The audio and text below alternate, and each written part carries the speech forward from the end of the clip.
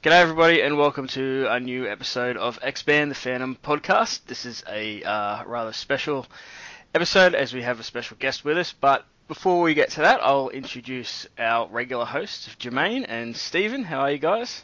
Pretty good, pretty good. Steve, you're back with us, mate. I'm back in the new studio here. I'm settled in. I've got a new desk and everything. It's pretty flash. Awesome, glad to hear it.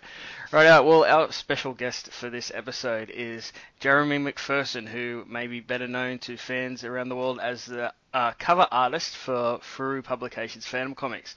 How are you, Jeremy? I'm very good. Thanks for having me. Oh, thank you for joining us. We're very pleased to have you on. So, to get started, could you tell us a little bit about yourself and how you became a Phantom fan, if indeed you are a Phantom fan yourself, and how you discovered the character? Yep. Oh well, I've been a reader since I was a teenager in the 90s. I've always been a Fru fan. I really enjoy the Australian editions. Also discovered some of the British and American ones, the Pacific Comics editions, the ones that the Pacific's Comic Club put out, some of the Italian editions.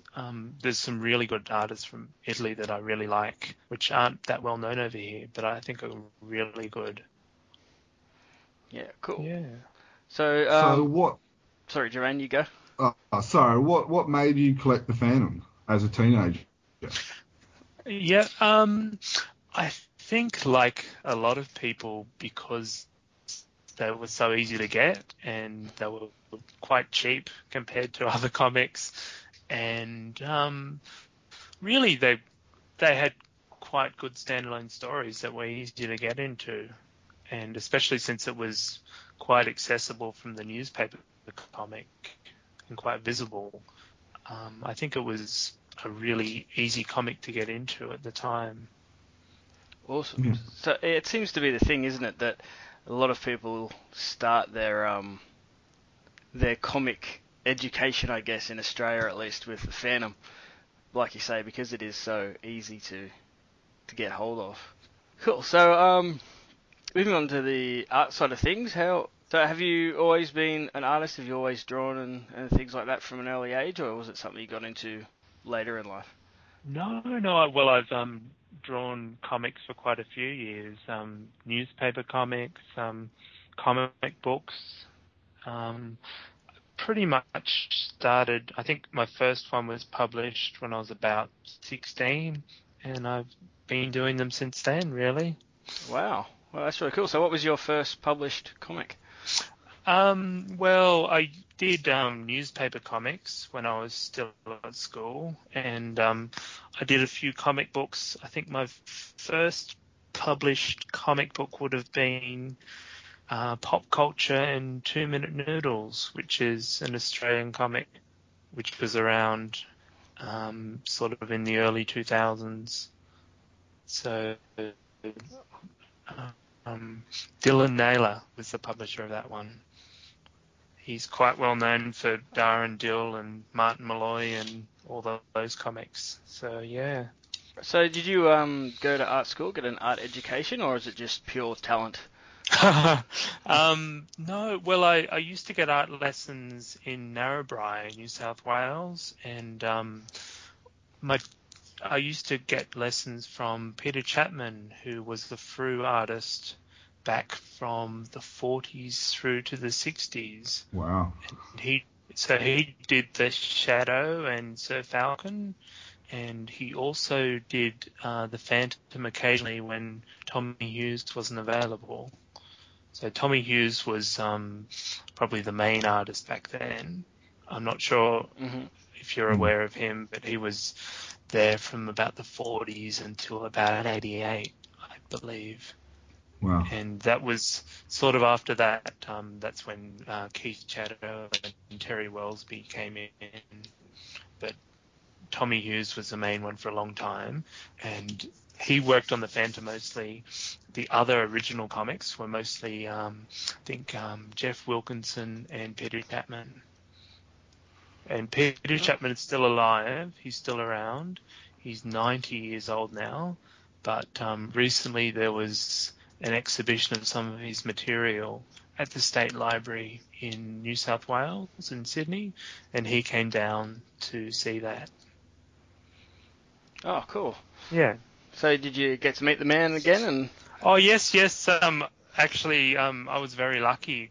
He invited me to come and see some of the stuff they couldn't put on exhibition, so I got to see a lot of wow. extra things, so it was pretty great. He's very good. Cool. Wow, yeah, that sounds really fun. Yeah. So, apart from the Frew covers and your other art, is art your full-time job, or do you do other things as well? No. My day job is as a librarian. So Oh, cool. I work in a large public library in Sydney. Oh, that's cool. So you make sure they have a very well-stocked comic section. Yeah. So we have a very nice graphic novel section. Yeah. And actually, you might be interested to know that some Sydney libraries now stock the Phantom. I believe Wollongong does. A lot of libraries don't stock the single issues, but Wollongong Library does stock the Frew Phantoms now. Oh, wow. Yeah, I've heard that they don't stock single issues because they're so hard to sort of keep in good condition. You know, with lots of people thumbing through them, they're easier to damage than, say, a collected book. So that's really cool that some are starting to hold those. I remember as a kid, what was that story that was in Russian? Was it Assignment in Riga or something? Yep. All right. Yep. That was in our school library because it was educational because it had Russian in it. So so yeah, but you know that's the only type of education Wollongong Primary School could afford back in those days up in dingy old Geraldton. Well, that's a good education to have. Yeah. So, how did you come to be cover artist at Frew, Jeremy? Oh, okay. Well, I first sent some samples a few years ago to Jim Shepherd, and he sent me a letter back telling me the things to improve, and I tried again a few years later with Steve Shepherd, and eventually he let me do a few. So, yeah, I think I've certainly got a lot better in those few years, and I think I still, even over the past year, got a lot better, and I think I can still get a lot better from here. Yeah. You know. Well, I suppose that's the thing as an artist, you're always learning, so, you know, you never stop improving. That's interesting that Jim sent you advice, because having talked to other, who I won't mention, but other people that have worked with the Frew, the impression I got was that he didn't have a lot of time for people that he didn't know could bash out a good job. So that's quite interesting that he did that. So was his advice useful? It was sort of advice on proportion, advice on inking, advice on a few things. I thought it was really nice to write that. I thought that was a really nice thing to do, and I really did appreciate it. I thought that was good. And was it a handwritten letter? No, it was Jim Shepherd. I'm not sure if you know, but he was quite famous. He'd always write, they were typewritten or printed letters, but they were paper letters, and he'd always sign them. So he was quite well-known as a letter writer. He would always respond to people when they'd write in when he could. I know quite a few people have got letters from him. But,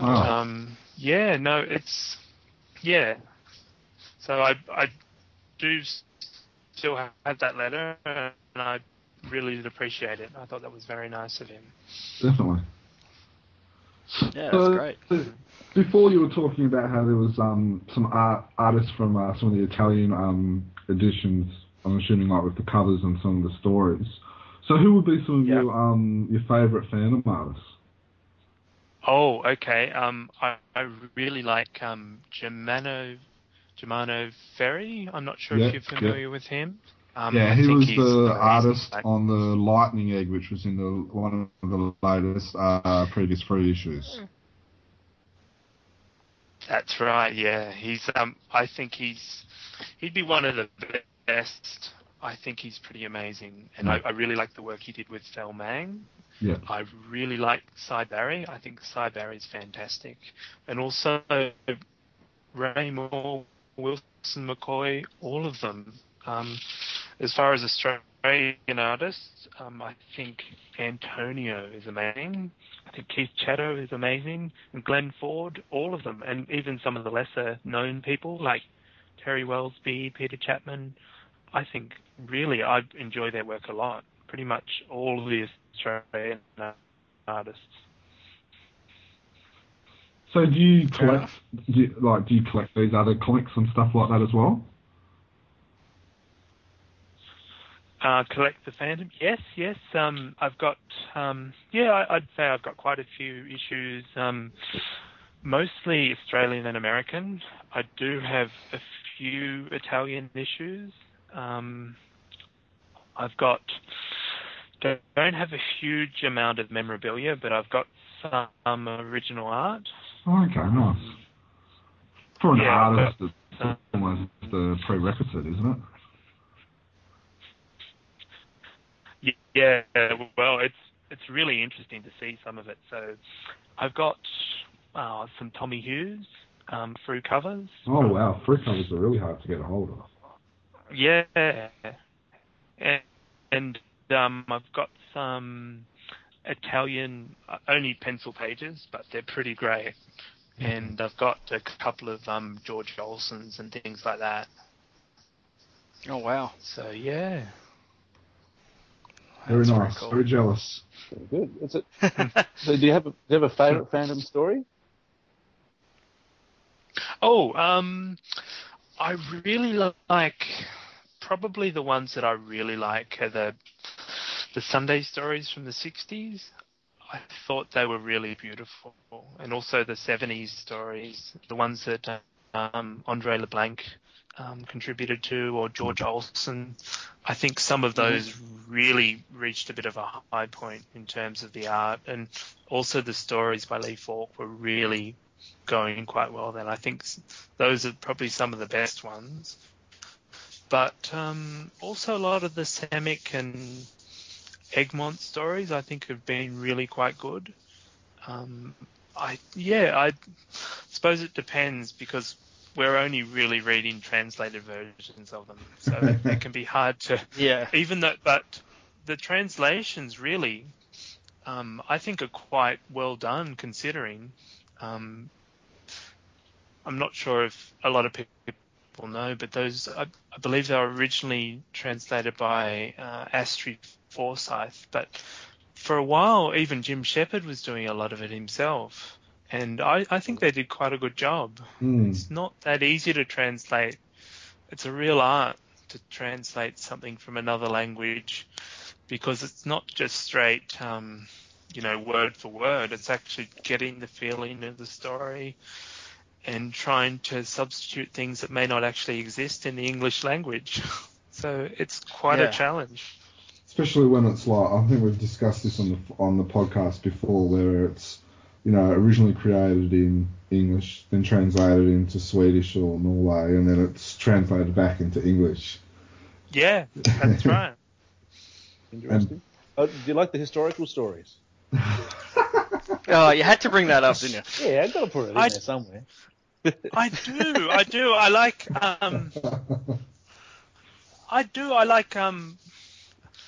I think they're quite interesting, a lot of them. I like the ones, especially the ones by Lepinen or some people like that really get the feel across of the time. I think those are great.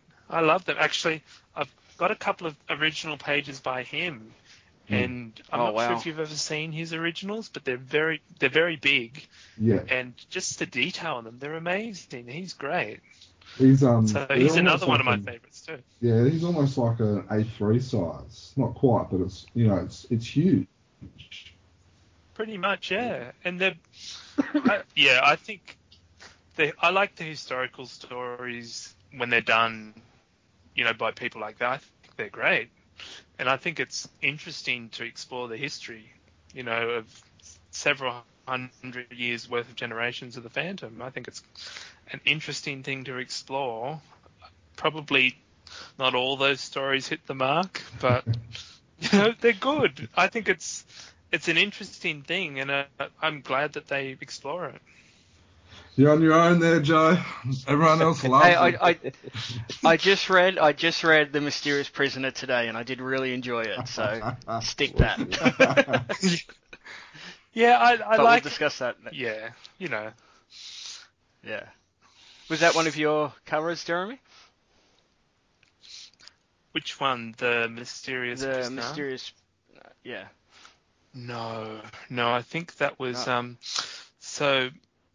The actual process, a lot of them are done with interior panels. So they're usually done, they're an interior panel, and they'll reformat that and change that into, I don't know, sort of color that and maybe move a few elements about and use that.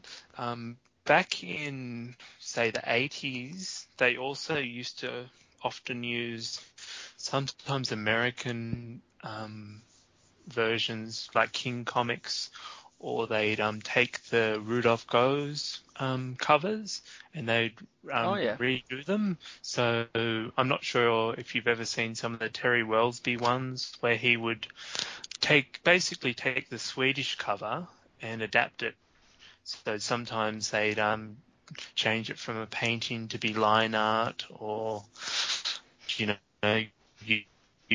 use certain elements of it. So it's quite interesting if you compare, say, the Swedish edition and then the Australian edition, and you can see where they might have redrawn it but changed it to put the Phantom in his costume, or because there was a strict rule that the Phantom in Australia had to be in his costume pretty much on the cover.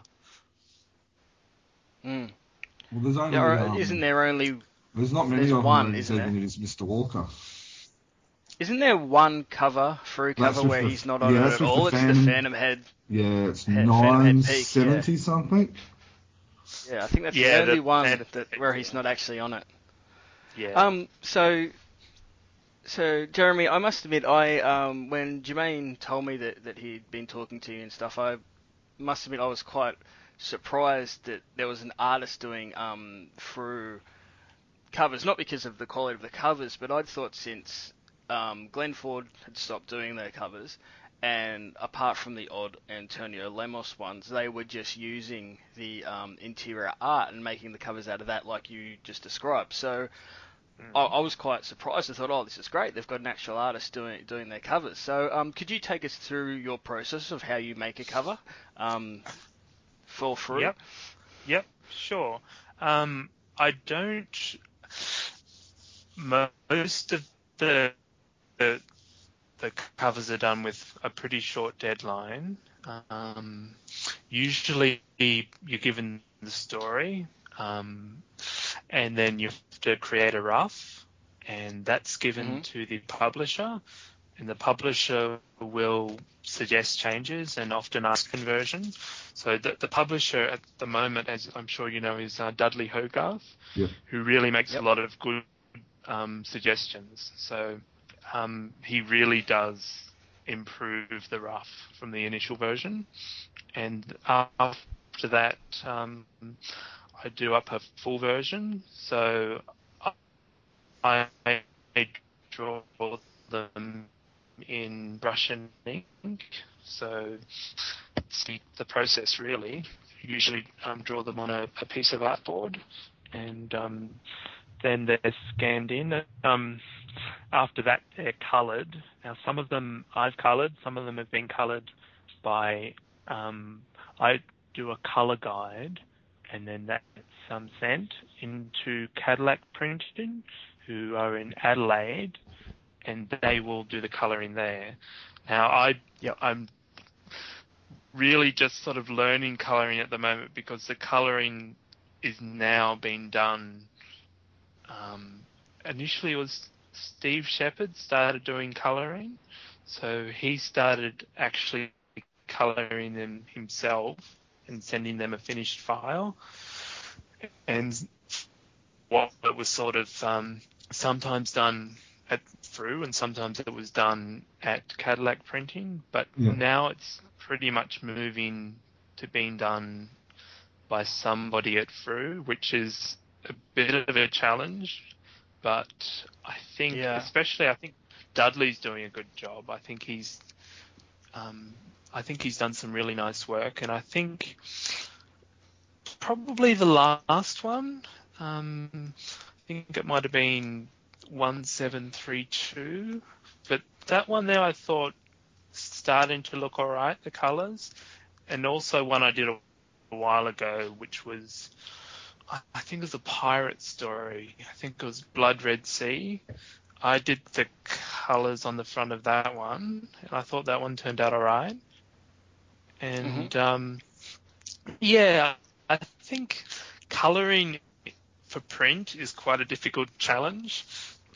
You're basically working in CMYK, which colours on screen don't match up to what comes out from the printer. It's a real learning curve for that, I think. But I think the art of comic book colouring is really underrated. There's a lot of colours that they don't get the respect they deserve. Like some of the great colourers, like say Laura Martin or I don't know, Dave Stewart. I'm not sure if you're familiar with their work, but some of the work they do is just astounding for DC Comics and Marvel. Yeah, I read a fair few American comics, and you're completely right. Some of the colouring work in those things are brilliant, but you never hear, about the colorist, as you say, being praised, which is a shame because, they really do deserve that recognition. Yeah. Because it's pretty easy to tell between, a good colour and a bad colour. Yeah, I think it's a skill, and I think it's because colouring is often something that has to be done in a very, very short amount of time. So a lot of whole books have to be turned around in a couple of days. So it's a hard thing to do because it's not as though you have days or weeks to work on something and work it to perfection. Often you just have to do the best you can in the deadline that you have. But I think it's something you can improve at, the colouring. I think it's something, and I think even looking at Dudley's work, I think he's starting to get really good. And I told him that recently. I said, I think some of his recent work is really showing, really quite effective, really bringing the best out of the material. I'm not sure. Yeah. I think the recent one, the Mysterious Prisoner or something like that was the title. But that one there I thought was really nice, what he'd done on that. Oh, so he coloured that. That's I like the dinosaurs really nice one cover. that he did. Which issue was that? The dinosaurs one? Yes. I love that issue. Yeah, I thought the colouring on that cover was pretty good. Yeah, he did a good job on that. And also that issue had Germano Ferry in it, so even better. That was a good issue. I think a lot of people would probably agree. That was pretty good, having the story and having the short story, had a nice cover. I think that was a good job. Mm-hmm. So, before you were talking about a colour guide, what's a colour guide? For the people that aren't knowledgeable in the area of, like you myself and Joe, a bit of, a bit dum-dums like Steve. What's a colour guide? So all the plebs, you mean? Okay. Yeah, the plebs, the unknowledgeable people. That's commonplace. Yeah. All right. So a color guide. It's usually it's interesting that up until quite recently, Frew had been using the same technique from roughly from the beginning. I'm not sure. You're probably not that aware of the techniques used in the 40s when they started in 48. But originally, what they'd do is they'd have the artwork and they'd have kind of an overlay. So it would be maybe some sort of tissue paper or something that would sit on the top, and then they would often go over that in watercolors or more recently sometimes color pencil, and that's what would be given to the printer, and the printer would interpret that and make it into the actual colors that would be used. So maybe back in the 40s, 50s, 60s, when they were using actual letterpress printing or offset printing, it would have been turned into the printing plate, and then later on it was turned into computer color. But the actual color guides, and I have seen some of the color guides that were done by, say, Antonio or Jim Shepard, and those were done, the ones that I saw were done in colored pencil. So those ones were sort of an overlay that would sit over the top on sort of tracing paper, see-through paper, and they would sort of be a guide for what the color would be. And those were what we used up until quite recently. So the first ones that I did, I gave them a color guide. I did do it on the computer, but obviously they weren't translated exactly across. Like the first one I did, for example, had a blue sky and everything in the color guide, but they just made it a purple sky. So I quite liked the result in the end. Actually, I thought it looked all right, but that's kind of the method that was used. So it was interesting that it really hadn't changed that much in the whole time, even though the technique of interpreting it had changed in that they now did it on a computer instead of doing it on printing plate. Yeah. But essentially it was quite similar. So when you'd see like a big patch of perhaps, say, yellow, that would be, they would just have a standard yellow color that they would pick out. So Jim Shepard may have colored on a guide, and it's interesting that when they had exhibition at the State Library recently, they showed some color guides from the 40s. Oh, wow. And they looked almost the same as the recent Frew ones. So that was pretty funny. Yeah. You are on a lot of the Facebook groups, and so how do you handle receiving feedback on your own art, whether it's on the Facebook or even on our podcasts and all that? Like, how does that come across, like, as an artist, and especially from people like who don't understand the whole process and stuff like that? But what's the reaction from an artist's point of view?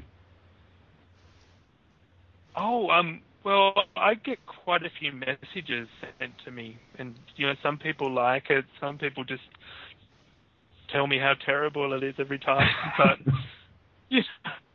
I think it's all good. I'm really grateful that people are interested. And I hope that I'm getting better, and I think I am. I think I've got a lot to improve, but I think it's great. I'm just happy that people are interested. Mm. I'm not offended. I know some of the other people get a bit of. The only time I was a bit offended was when someone was writing a lot of posts about Antonio, and that was, I thought that was a bit much. I think I know the one where he was saying, it's a poor rip-off of the original Phantom covers or something like that. I think I remember that. Yeah, I mean, but if it's about me, I know I've got to improve a lot, but I think my last one was a lot better, and I think my next one's going to be a lot better. So I think it's great, but don't knock Antonio. Yeah. For those who don't know, I first met Jeremy at the this year's Lee Fort Memorial's Bengals Explorers Club, and you were very excited to be able to meet Antonio, weren't you? Yeah. Oh, yeah. And it was lovely to talk to Terry Beattie, Glenn Ford, and I'd had met Glenn Ford before a few years ago, but to meet Antonio was amazing. I think he's great. Yeah. I think all of the people there were really, they were really nice. It was really interesting to see the collections of some of the people there. I thought it was a great night. Yeah, they're always good nights. Cool. Sorry, Jermaine. So what would be... Yeah, sorry. Okay. Yeah. There you go, Joe. We'll let Steve have a go. Yeah, Steve, you've been pretty quiet there. Anything you want to say, mate? I'm a bit staticky. So okay. I'll just try and keep quiet because, I'm having a bit of technical difficulty on my end. But I'm enjoying listening to the conversation. Right, well, I'll jump in then. Something I was really interested in asking you, Jeremy, was in one of the discussions we talked about how each of your covers is a direction from Dudley, and you've got to sort of tailor your art style to match the style of the interior art. What's it like as an artist, sort of changing how you would draw normally, I guess, to match someone else's art style? Because just from my own art education, you sort of develop, whether you intend to or not, you develop your own sort of style of drawing or whatever, and to change it to match someone else's can sometimes feel either very difficult or feel, for lack of a better word, false to yourself because you're not drawing how you usually would. I'm imagining though if you're getting it printed that might buffer some of the some of the difficulty of it. But yeah, how do you deal with that? Oh, well, no. He hasn't told me to draw it in the style of the book. Oh, okay. It was more about, he wanted it drawn... Basically, his main directive was to try and make it different from the panels. Not to have it exactly the same, but have things recognizable. So, yeah, no, he does want it drawn, obviously, in sort of the Phantom style of artwork. If not exactly like not the artist exactly per story, but obviously he does want it done in a recognizable style. So it's not as though he wants it done in, say, an anime style or something. I do naturally draw sort of in a similar style to that. Probably if you were to look at maybe the back cover of the last one, or maybe the back cover of the Scorpio cover, that's pretty much what I'd sort of draw like, sort of that shadowy style. Like even sort of that crime style on the back of the Scorpio cover. That's kind of, that's what I'd normally draw like. Either that or sort of a cartoony style, but probably that. So it's not really that different. It's not as though I'm trying to draw exactly like it. I do try to keep the likenesses similar of the characters, because I think that's quite important. I really try and make them quite recognizable. Yeah. But aside from that, I don't try and draw exactly like the artists. I do draw like I draw. Mm-hmm. Fair enough. But I try and keep the likenesses in the face. Obviously, I'm influenced by the artwork inside, you know, Yeah. obviously, yeah, but it's not as though I would try and draw exactly in that style. Okay. Cool. That'd be quite difficult. Yeah. And I don't think I'd really want to try and do an exact thing. It's not as though I'm trying to replicate exactly what's inside. In fact, if anything, I'm trying to do something different, because if you're going to have an original cover drawn, there's no point in just replicating the panel. Yeah. Definitely. You may as well just use the panel. Mm-hmm. And if anything, I want to make it as different as possible. Or at least, that's why I try and do it from maybe a different angle, or, obviously I want to try and make it look as though it's the same scene, but I'd like to make it from a different angle so it's not something just replicating inside. Otherwise, what's the point? Yeah. Really? Yeah. So, what? The other cover that you've enjoyed doing more than any others? Oh, well, I think probably the last one was. I think that the last one that came out, I thought was all right. Some of the early ones, because really they're done in quite a short amount of time. I think I'm getting a lot better in being able to do something in a few days, which is really how long you have. I think probably the best one I've done would be the last one, which hasn't come out yet, but it should be out in a few weeks. And that one I did in about 2 days, or maybe 1 day, really, mostly. So it's not as though we have the luxury that the Swedish artists have, where they have a couple of weeks. It's and I know Glenn Ford has told me that he often had to do something overnight. Mm. And Antonio had to do something in a day, or even overnight. It's quite, it's tricky to try and turn out something in that amount of time, but it's a skill you've got to learn. Yeah, of course. Yeah. So you said before that you like to do your covers in the Phantom style. Is there what's the particular style that you or Dudley or Frew as a company consider to be a Phantom style? Oh, okay.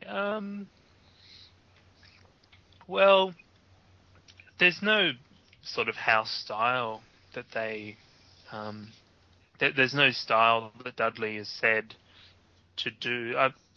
There is a particular shade of purple that has to be used, but there's no actually style of anything that has to be done.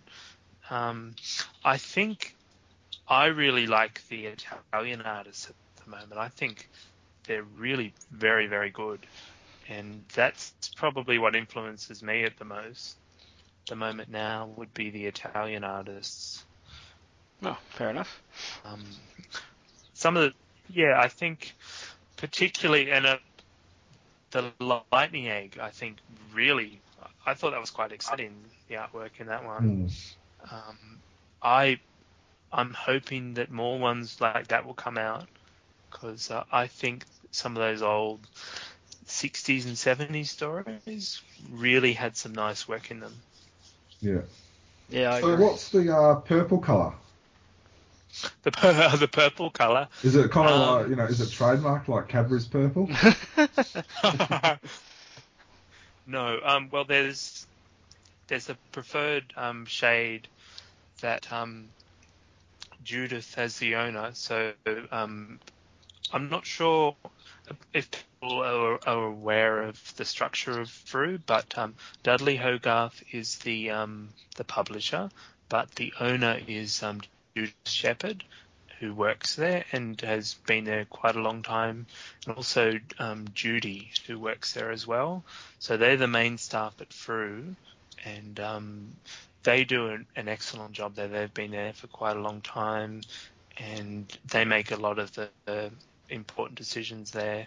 So that's really the main staff at Frew, but Judith is the owner of the company, and a lot of decisions are made by her.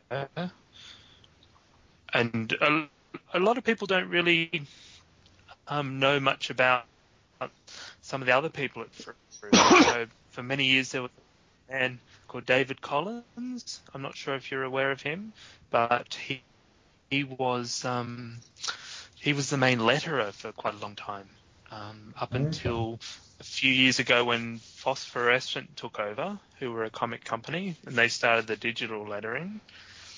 But also Terry Welsby, who was a cover artist there. I believe he was there from at least the 80s up until he only died a couple of years ago, but he was there nearly as long as Tommy Hughes.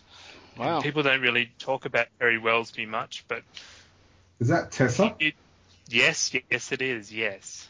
So, but he was there for a long time, and because he didn't sign a lot of his work, people don't know him quite as well. But there's a few artists there. There was Lee Taylor, a few other ones that did work there, but they're not all that well known because some of them didn't sign, or some of them only did a few covers or a few bits inside. Yeah. But it's quite interesting. Cool. So, something I just thought of, I thought might be interesting to ask. In recent times, Jeremy, not so much the last one, but in previous years, some of the special editions that Frew have done, the 1500th being probably a prime example, the covers have been received less than enthusiastically. It's getting towards the end of the year. Are there any plans to do a big fancy cover that you might be aware of for next year's Phantom Annual? And the 80th anniversary? Oh yes, the 80th as well. From what I understand, I believe Antonio will be working on those ones, so I'm pretty excited about that. Yeah. Because, I'm not sure if you've seen some of his recent work, especially like some of his paintings, but he's amazing. Like I'm really looking forward to it. I think it's great. Oh, cool. So, and I'm really happy that Antonio still does work for Frew. I think it's great because he has been there since 1993. So when I met him, I told him, I said, it's quite an honor to meet the artists from basically all of my childhood. Yeah. And just to see, I think he's pretty amazing. Yeah. And I think it's going to be quite a good issue. I remember I think his last really strong's not the right word, sorry, really painterly cover was probably issue 1582, Sailor and the President. That thing is beautiful. That should be a poster that Frew releases, how they've been releasing posters based on their covers. That should be one. That's absolutely gorgeous, that cover. It's got... Mine would be the one... Was it the Viking ship mystery or something like that, where you've got the big Phantom head over the water? Oh, yeah. Oh, I remember that one, yeah. Yeah, he's done, there was an interview with Antonio online not that long ago, and he picked some of his favourite ones, and I'd recommend for people to go and have a look, because just seeing the ones that he considers the best, there's some really nice ones, and he's done several hundred. Yeah. But some of his best ones are just amazing, and I think his best ones are as good as the things that have come out of Sweden and Italy. I think he's up there. And also Glenn Ford. I think Glenn Ford, one of his past annual covers, I believe, has been released. Possibly as some sort of poster. 1032, I think it is. That's the one with the family, isn't it? Yeah, it's one of his painted ones. Right, Jeremy. Well, thank you very much for joining us for this episode of Chronicle Chambers X-Band. All the best with your future cover endeavours. Yeah, well, hopefully, I am hoping to do more, but I think I've can get certainly a lot better, and I hope I get that opportunity. Yeah, well, I'm sure you will. The fans have been enjoying them, especially the last couple of covers. So I'm sure you'll be fine in that regard. Yeah, well, thank you everyone for the interest, and thank you for the comments, good and bad. Alright, well, that'll probably do us for this episode. So thank you again, Jeremy, for joining us, and hopefully we'll have you back at some point. Yeah, anytime, and I'm a regular listener to the podcast. Thank you very much. Haven't heard the last episode, but I do listen to most episodes, and I really enjoy it, and I think it's I'm very glad that you do it, and I know Dudley listens to it, and I think it's good that you do it, and I hope you continue to. Oh, well, we'll definitely keep doing it as long as people keep listening. Cool. Or we don't get arrested when Jermaine insults somebody.